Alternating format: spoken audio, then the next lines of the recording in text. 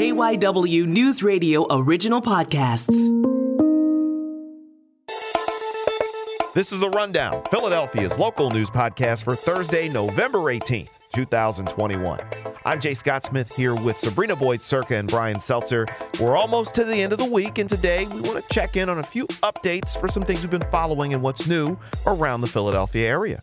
Guys, it's been 4 days since we heard the guilty verdicts come in for John Doherty and Councilman Bobby Heenan. An update on that. We know Pat Loeb has been covering the story nonstop from here, there, and everywhere in between. A story that you heard first on KYW News Radio.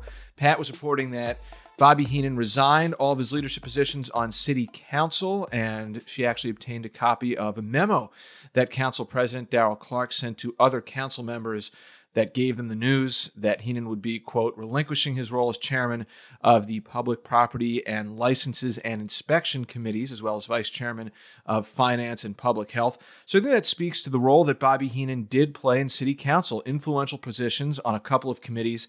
Pat spoke with Darrell Clark earlier in the week just to get some reaction about the verdict in the Heenan-Doherty trial, and this is what Clark had to say at the time about city council's focus. City Council will continue to do its work. We have a significant level of challenges before us. We can't get distracted. There's just too much work out here to be done. It still seems like Councilman Heenan has no intentions of stepping down from his position in general on the council until he's possibly forced to when sentencing comes down. But he did step down from some of those leadership roles. He's taking a bit of a step back, and I think that just is another thing that goes to show the significance of this verdict. So now we switch gears and we head out to the Philadelphia suburbs, where at a vaccine research facility, Merck's vaccine research facility, that is, they found some vials labeled smallpox. The original pandemic here in the United States, smallpox, a name that you just don't hear anymore. And to give us a little bit more of an idea of what exactly was going on out there, we welcome in KYW's Mike Doherty, who covered this story. Mike, smallpox? Really? We're doing smallpox again? Yeah, it's not back. This was declared eradicated by 1980 by the World Health Organization. There hasn't been a smallpox outbreak in the U.S. since just after World War II. So we're not going to have to worry about that. But they did find several vials of frozen smallpox. Now, we were told that the person who found these was cleaning out a freezer and that the stuff was frozen. So first of all, it was intact. So it didn't leak out of the vial. It wasn't like they were broken and all over the place.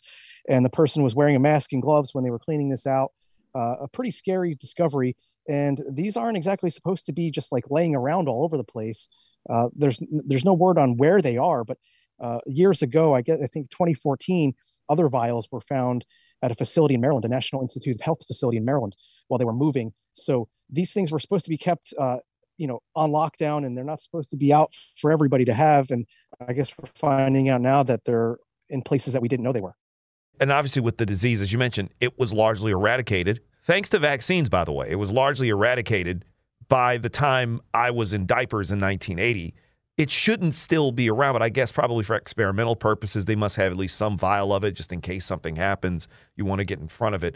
Has there been any explanation to how it was found, or was it just one of those kind of whoops moments we just kind of stumbled upon these extra vials of smallpox? No, the worker was apparently, cleaning out a freezer. So, it's not like they were highly protected or anything. They were in a freezer along with whatever else was in there. And for whatever reason, they were cleaning that freezer out, maybe making room for the Thanksgiving turkeys. I don't know. This sounds like the plot of something that could either be a TV show or a movie or something sinister. Definitely ominous. I mean, just imagine coming across a vial that says smallpox, and you don't know if it's a vial of the virus itself. Is it a vial of the vaccine? Like, what is this? Yeah, and who wrote that? Like, was it written by a child? Like, was it child handwriting on there? Horribly labeled. If all it says is smallpox, that's so not detailed. Here are these glass vials labeled smallpox. I wonder what that could be. Is it the vaccine? Maybe it was Is it active virus? Like, what the heck? At least there's no risk of infection. It didn't get spread to anybody. They just happened to find it sitting around in a freezer. Yeah, this is all, under investigation, as they say, Jay. It's all under investigation, but thankfully we don't have to see another smallpox outbreak because we're not trying to live like 1789 out here. We're joking around and everything because smallpox hasn't been a problem, but this did kill millions of people. Yeah, a long time ago. It was the millions. It was the original pandemic in this country. It was the first major vaccine in this country was the smallpox vaccine. Some people in the military do still get it because, they're overseas and you don't know what you might find overseas, and people in the research community as well. So the vaccines are still out there and they're still being used. They're just not widely spread like, the COVID vaccine is currently. Yeah, we're not in a position right now where thankfully smallpox is a problem, and thankfully that's it due in large part to vaccines. So we switch gears again here, and we somewhat stay in New Jersey. A New Jersey man has been sentenced in his role for the vandalism of a synagogue in Wisconsin, but also being a part of this plan to kind of have these like racist acts against synagogues and black churches, places of worship for people of color. And it tends to coincide with this rise in anti-Semitism that we've seen reported nationally. Mike, do you have more on this too? Yeah, Jay. So a man from Brooklawn, his name is Richard Tobin. He's 20 years old. He was sentenced to a year and a day in prison. He pled guilty to being part of this group. It's what prosecutors describe as a white supremacy group. It's called the Base. And what they say Tobin did was he was part of that group online, and he was communicating with other members throughout the country, and he was directing them and encouraging them to destroy or deface properties or maybe even vehicles associated with Black people or with Jewish people. And this was starting around September 2019. Another man, part of this group as well, has pled guilty to vandalizing a synagogue in Wisconsin. So, throughout the process of the coordination, prosecutors say that Tobin referred to this coordinated attack as sort of a sequel to Kristallnacht. And Kristallnacht is named after a Nazi night of terror from 1938 in which, Jewish schools and synagogues were burnt to the ground and people were killed. So he encouraged, more of that sort of terror by having people go out and break windows and slash tires. And he wanted people to post propaganda flyers all over the place. He sounds like such a lovely human being, and 20 years old.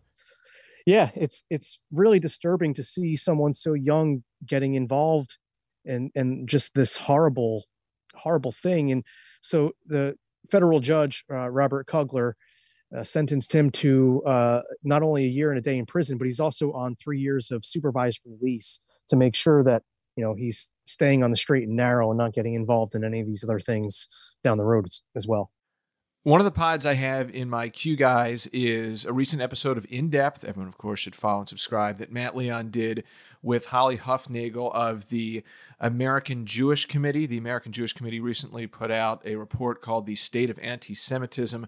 Just a jarring, unsettling stat. 1 in 4 American Jews targeted by anti-Semitism in the last 12 months. There's been a rise in that. So, to me, all of this speaks to, that's just another layer of evidence. Unfortunately, there's just a lot of anger, a lot of hatred in this country, and it's frustrating and sad. We were talking about in the morning meeting today, there was an attack of an Asian person, and this is just the latest in another series of attacks on Asian people. There's all sorts of groups that are under attack right now, and it just seems like there's so much hate in people's hearts, and it's super depressing. It also says something that they were targeting places of worship, which are maybe the most sensitive places to hit. We're not that far removed from what happened in Charleston a few years ago when Dylan Roof went into this church while they were in the midst of a Bible study and committed this massacre. One of the most infamous racist bombings in this country's history was in Birmingham, Alabama, at that church back in the 1950s. That was the church my grandmother went to. It always tends to hit home when you hear this, and when you hear places of worship, synagogues, and black churches. We've seen mosques get targeted for years, unfortunately, in this country after 9/11. It's kind of like it's almost like the same movie that keeps playing over and over again. And now it's seemingly been stoked even more over the last really 3 to 5 years, I would say. Yeah, I don't think there's any magic solution, and I'm certainly not the person to know what that is, if there is a solution. There's a solution for sure. It's called understanding and being kind to people and exactly. Talking to people outside of your bubble. And I don't want to rail on identity politics, but how many times do we see people kind of refusing to leave their group and get to know others? And then, the fear of the unknown is really behind all of this. I was going to say that I think a lot of it is just not knowing, not understanding, not seeing people of different groups. And then you can jump to conclusions about whole groups of people because you've never met one of them. And once you do, you'll realize that's not how it is. I think we have a lot of work to do to get there, but we got to start somewhere. And as we sit here and talk about places of worship, people of color, then there's the trial of the 3 men who killed Ahmaud Arbery down in Brunswick, Georgia. Last week, the defense attorney for one of those 3 guys, he stood in court and took exception to the Reverends Al Sharpton and Jesse Jackson sitting in the gallery with the family of Ahmaud Arbery and said, we don't want any more black pastors, and demanded that they be kicked out because it would, quote, bias the jury. Well, in response to that, Reverend Jackson, he said he wanted 100 black clergy to come down to Georgia. Turned out there's going to be more than that, and one of them is Reverend Mark Tyler from here in Philadelphia, as he's making this run down to Georgia to be a part of this trial of the 3 men who killed Ahmaud Arbery. Reverend Mark Tyler is a pastor at Mother Bethel AME in Center City. And yeah, he is joining this effort to kind of clap back at that comment. Here's some of what he had to say. This trial is being held on a worldwide stage. We're watching. We're not going to be intimidated. We're not going away. We're going to be present like we were present in every trial like this, going all the way back to the nation's founding as we've been fighting for the same basic human rights. This has also rubbed others the wrong way, other faith traditions, and also other racial groups as well who are standing as allies with us, who are going to be there tomorrow as well. Now, it should be noted that the judge in this trial called the defense attorney's comments reprehensible and said they will not be banning any pastors or any clergy from the courtroom. But the fact that this attorney said this in HD and in 4K in 2021 was astonishing to even those of us who thought we had seen it all. That sounded like something out of the 1940s. It did not sound like something you would expect to hear, especially in a trial such as this. And how about this development, talking about things that were said or weren't said? Second day of testimony for the man who killed Ahmaud Arbery. Testified just about a half hour ago, the Associated Press put this out at the time that we're recording this, that Arbery did not speak, show a weapon, or threaten the man who killed him in any way before he raised his shotgun and pointed at him. So that was testimony from the man who killed Ahmaud Arbery. I'm not on a jury, but if I heard that from the man who killed someone else, I think that would be a pretty important piece of information to keep in mind when you're deliberating. And it wouldn't take me too long to make a decision about something. Now, I've learned never to speculate on what a jury, and as I'm taking off my host hat and putting on the guy who's covered multiple trials hat on here. Generally speaking, the guy who's actually on trial rarely takes the stand, and that there's a reason for that. Testimony such as that coming out of a guy's mouth, you normally do not see the defendant get on the stand at all. In fact, they highly recommend against it. Enough attorneys that I have talked to for stories and off record say we don't want him taking the stand unless we know it is absolutely vital. Hearing that, again, we can't speculate because you never know. As we learned in the Doherty-Heenan case, you never really know what the jury is going to decide to do. But wowzers. I mean, this whole thing is unseemly because of the death of Ahmaud Arbery in and of itself. It's such a sensitive case, such a sensitive issue. It kind of hurts my heart to talk about this and think about what happened.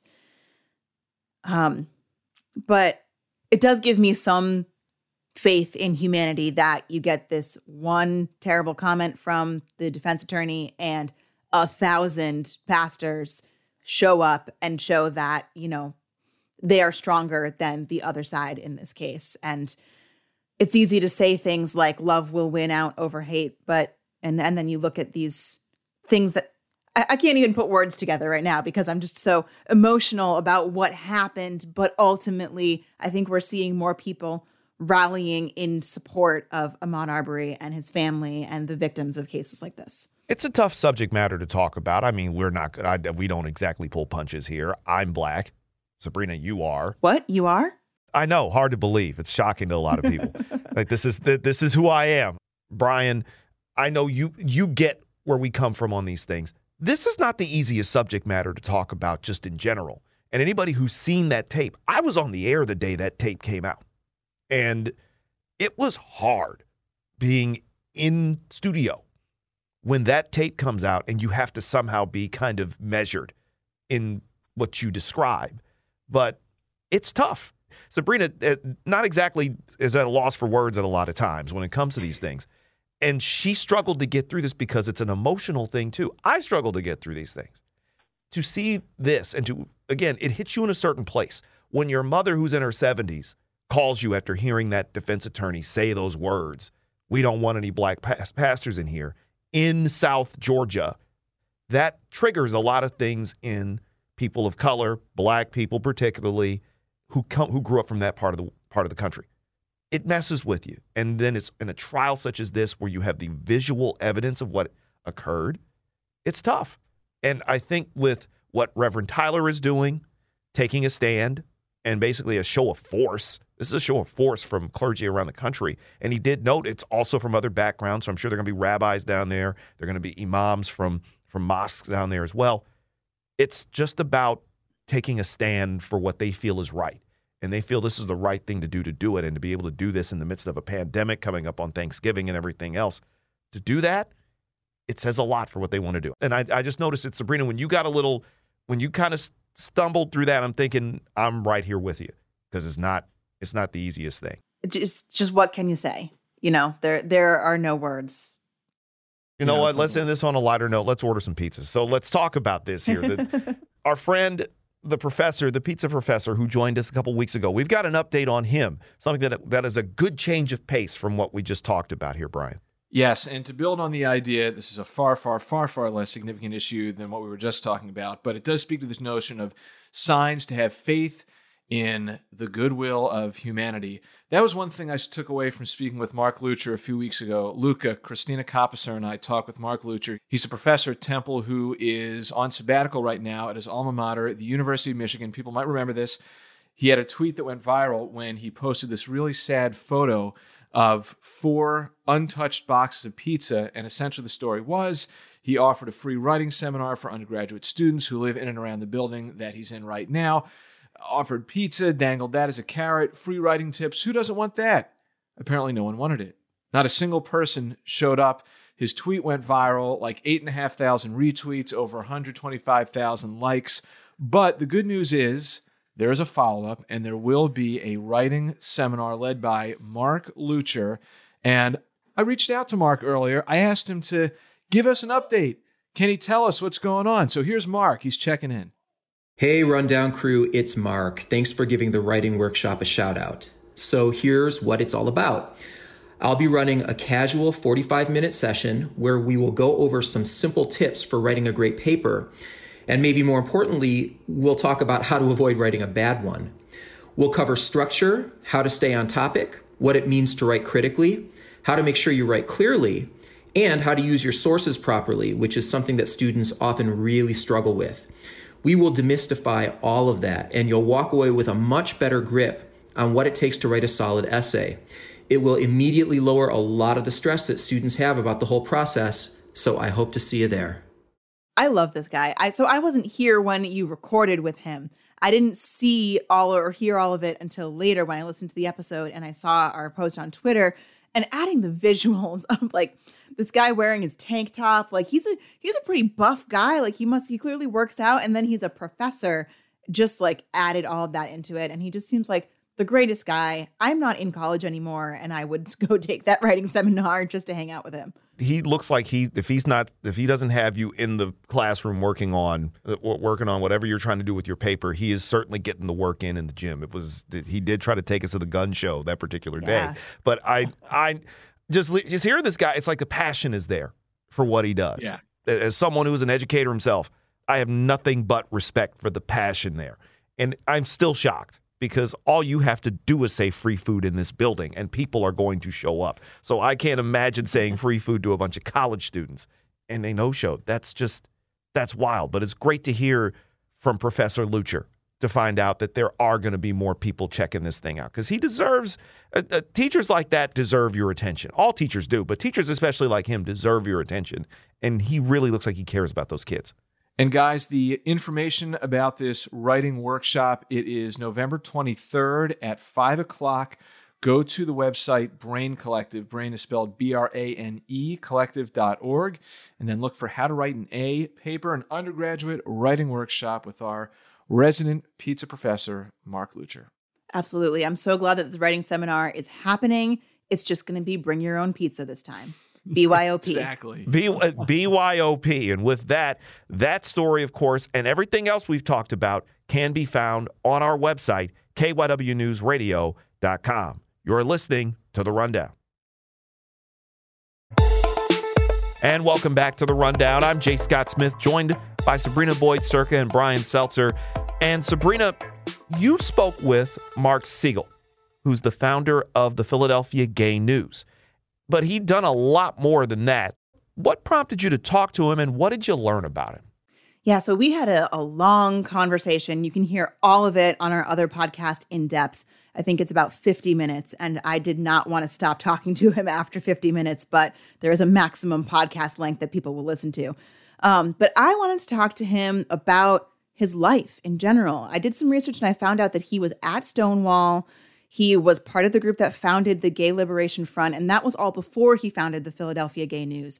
So I kind of wanted to hear, why did he start being an activist? How did he end up doing all of these things? And he just told me so many incredible stories. He really kind of made a name for himself in national news by disrupting national news broadcasts. In December of 1973, I disrupted a TV show called the CBS Evening News with Walter Cronkite. I walked on the set, and I sat between Walter sitting at a desk and the camera that was on his face, and held the sign up says and yelled, "Gays protest CBS prejudice." And this was live on the air. 66 million people saw it. And for the most part, it was the first time many of those 66 million saw a gay person. Of course, they cut it off after like a few seconds, but those few seconds cost the network a lot of money. Variety, the national showbiz newspaper, said that I caused the TV networks $750,000 in what they call tape delays. That would be millions of dollars today. He got arrested. They went to court. Ultimately, I think he only ended up paying about a $400 fine because he talked to Walter Cronkite and explained kind of his reasoning. There's a break in the trial. I'm out in the hallway. I feel a tap on my shoulder. I turn around and the man says, "You must be Mark Siegel." I look at him and said, "You must be Walter Cronkite." Walter says to me, "Why did you do what you did?" And I said, "Because your news show, is biased." And he took umbrage to that. And I looked at him and I said, "If I could prove it to you, will you change it?" He didn't answer, but I went on anyway. I said, 2 weeks ago, you reported on 5,000 women walking down Fifth Avenue proclaiming International Women's Year. You covered that. He says, that was a valid news story. I said, I agree with you. It absolutely was. And you should cover it. I said, so why didn't you cover a few months earlier when gay people walked down that same avenue in the same numbers? He said no word, just turned around and walked back into the courtroom. Next up, they called Walter to the stand. And the first question the prosecutor asked Walter was, when these people trespassed into your studio, and Walter said, "Excuse me, we invited them." That blew out the entire case. So just by having a conversation, by getting on that show, by putting his face out and being bold and interrupting something, he ended up having a conversation with Walter Cronkite, getting him to understand where he was coming from and why some of what he had been reporting was a little bit biased. And then he started reporting more on LGBT issues. Mark was able to get the attention of government officials like Pennsylvania Governor Milton Schaap, who then established a committee to look at LGBT issues. Just so many things came out of these really bold and brash things that Mark Siegel has done. Stonewall, he was at Stonewall. I had never really heard the full story of exactly what happened, and to hear that from someone who was there was incredible. He told a beautiful story about the title of his memoir, which is called And Then I Danced, Traveling the Road to LGBT Equality. The title comes from a moment when he got invited to the White House to a reception by President Barack Obama, and he danced there with his husband. And he kind of told me about how he thought back to when he first came out to his mom. So my mother gets on the phone and I go, Mom, I have something to tell you. I'm gay. She said, Mark, you're my son. I love you, but I'm really concerned that you will be lonely in your old age because no one believed what would happen for us.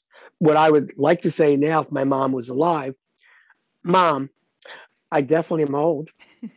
Mom, I'm married. Mom, I'm extremely happily married. And Mom, guess what? The President of the United States, Barack Obama, asked me to bring my husband to the White House, and we got to dance at a reception in the White House. Mom, could you ever think that 18-year-old kid standing out Stonewall would ever live to see something like that? It's a amazing conversation. It is on the In-Depth feed, KYW In-Depth. Make sure you can find that on the Odyssey app or just about anywhere else you get your podcast. Sabrina, thank you so much for bringing that story over here to the Rundown. Of course, always happy to share good stories like that. And of course, we get plenty of good stories to share right here on The Rundown, which is a production of KYW News Radio Original Podcast. The show is produced by Sabrina Boyd-Circa and Brian Seltzer. The director of podcasting for KYW News Radio is Tom Rickard. Me, I'm J. Scott Smith. You can follow me on Twitter at J. Scott Smith. It's real J. Scott Smith on Instagram and Facebook. And you can hear me every afternoon on KYW News Radio, 103.9 FM and 1060 AM, or of course here on the Odyssey app for Philadelphia's afternoon news starting at 3 p.m. You can also follow The Rundown on social media at The Rundown, PHL. Listen to us, of course, for free on the Odyssey app or once again, just about wherever else you get your podcasts. I want to thank you for checking out this Thursday edition of The Rundown.